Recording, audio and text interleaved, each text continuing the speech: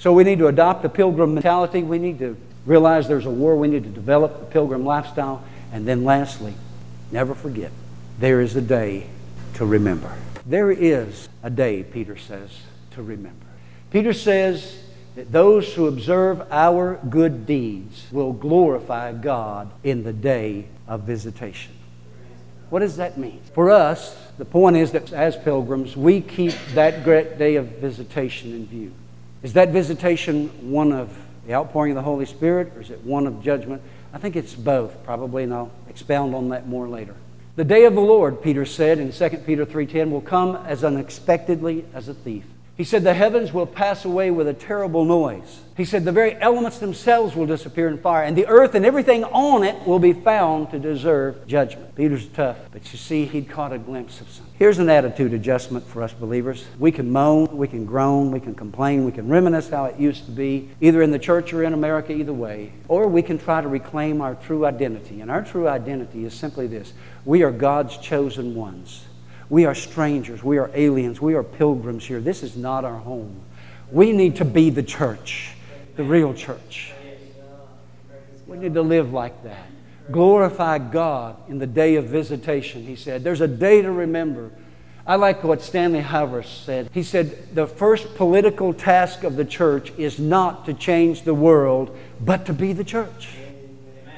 And so, dear friends, while you are waiting for these things to happen, he said, make every effort to be found living peaceful lives that are pure and blameless in His sight. I tell you this truth: when the church lives like the church, it will impact this society.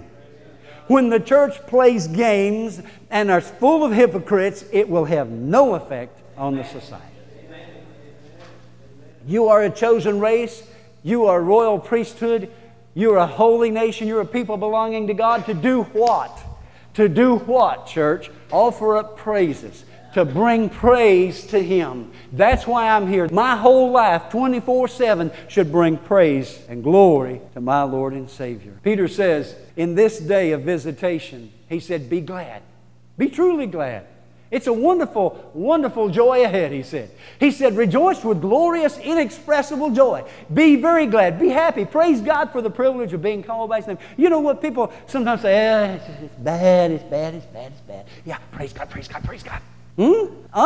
Are you a pilgrim? A pilgrim is a person who remains in a place a short time while traveling through as on a journey, especially a journey to visit a holy place. Are you a pilgrim? Are you a pilgrim? Beloved, we are living in the last days. And for some of you, you're going to take that immediately to mean the coming of the Lord.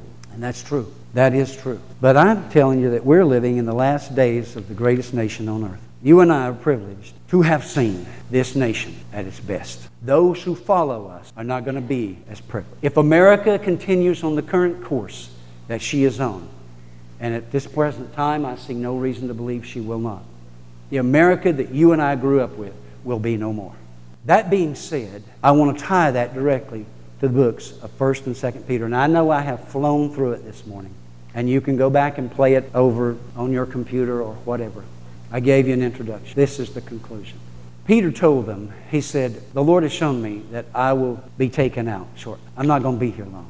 He said, therefore, I am reminding you to live as pilgrims.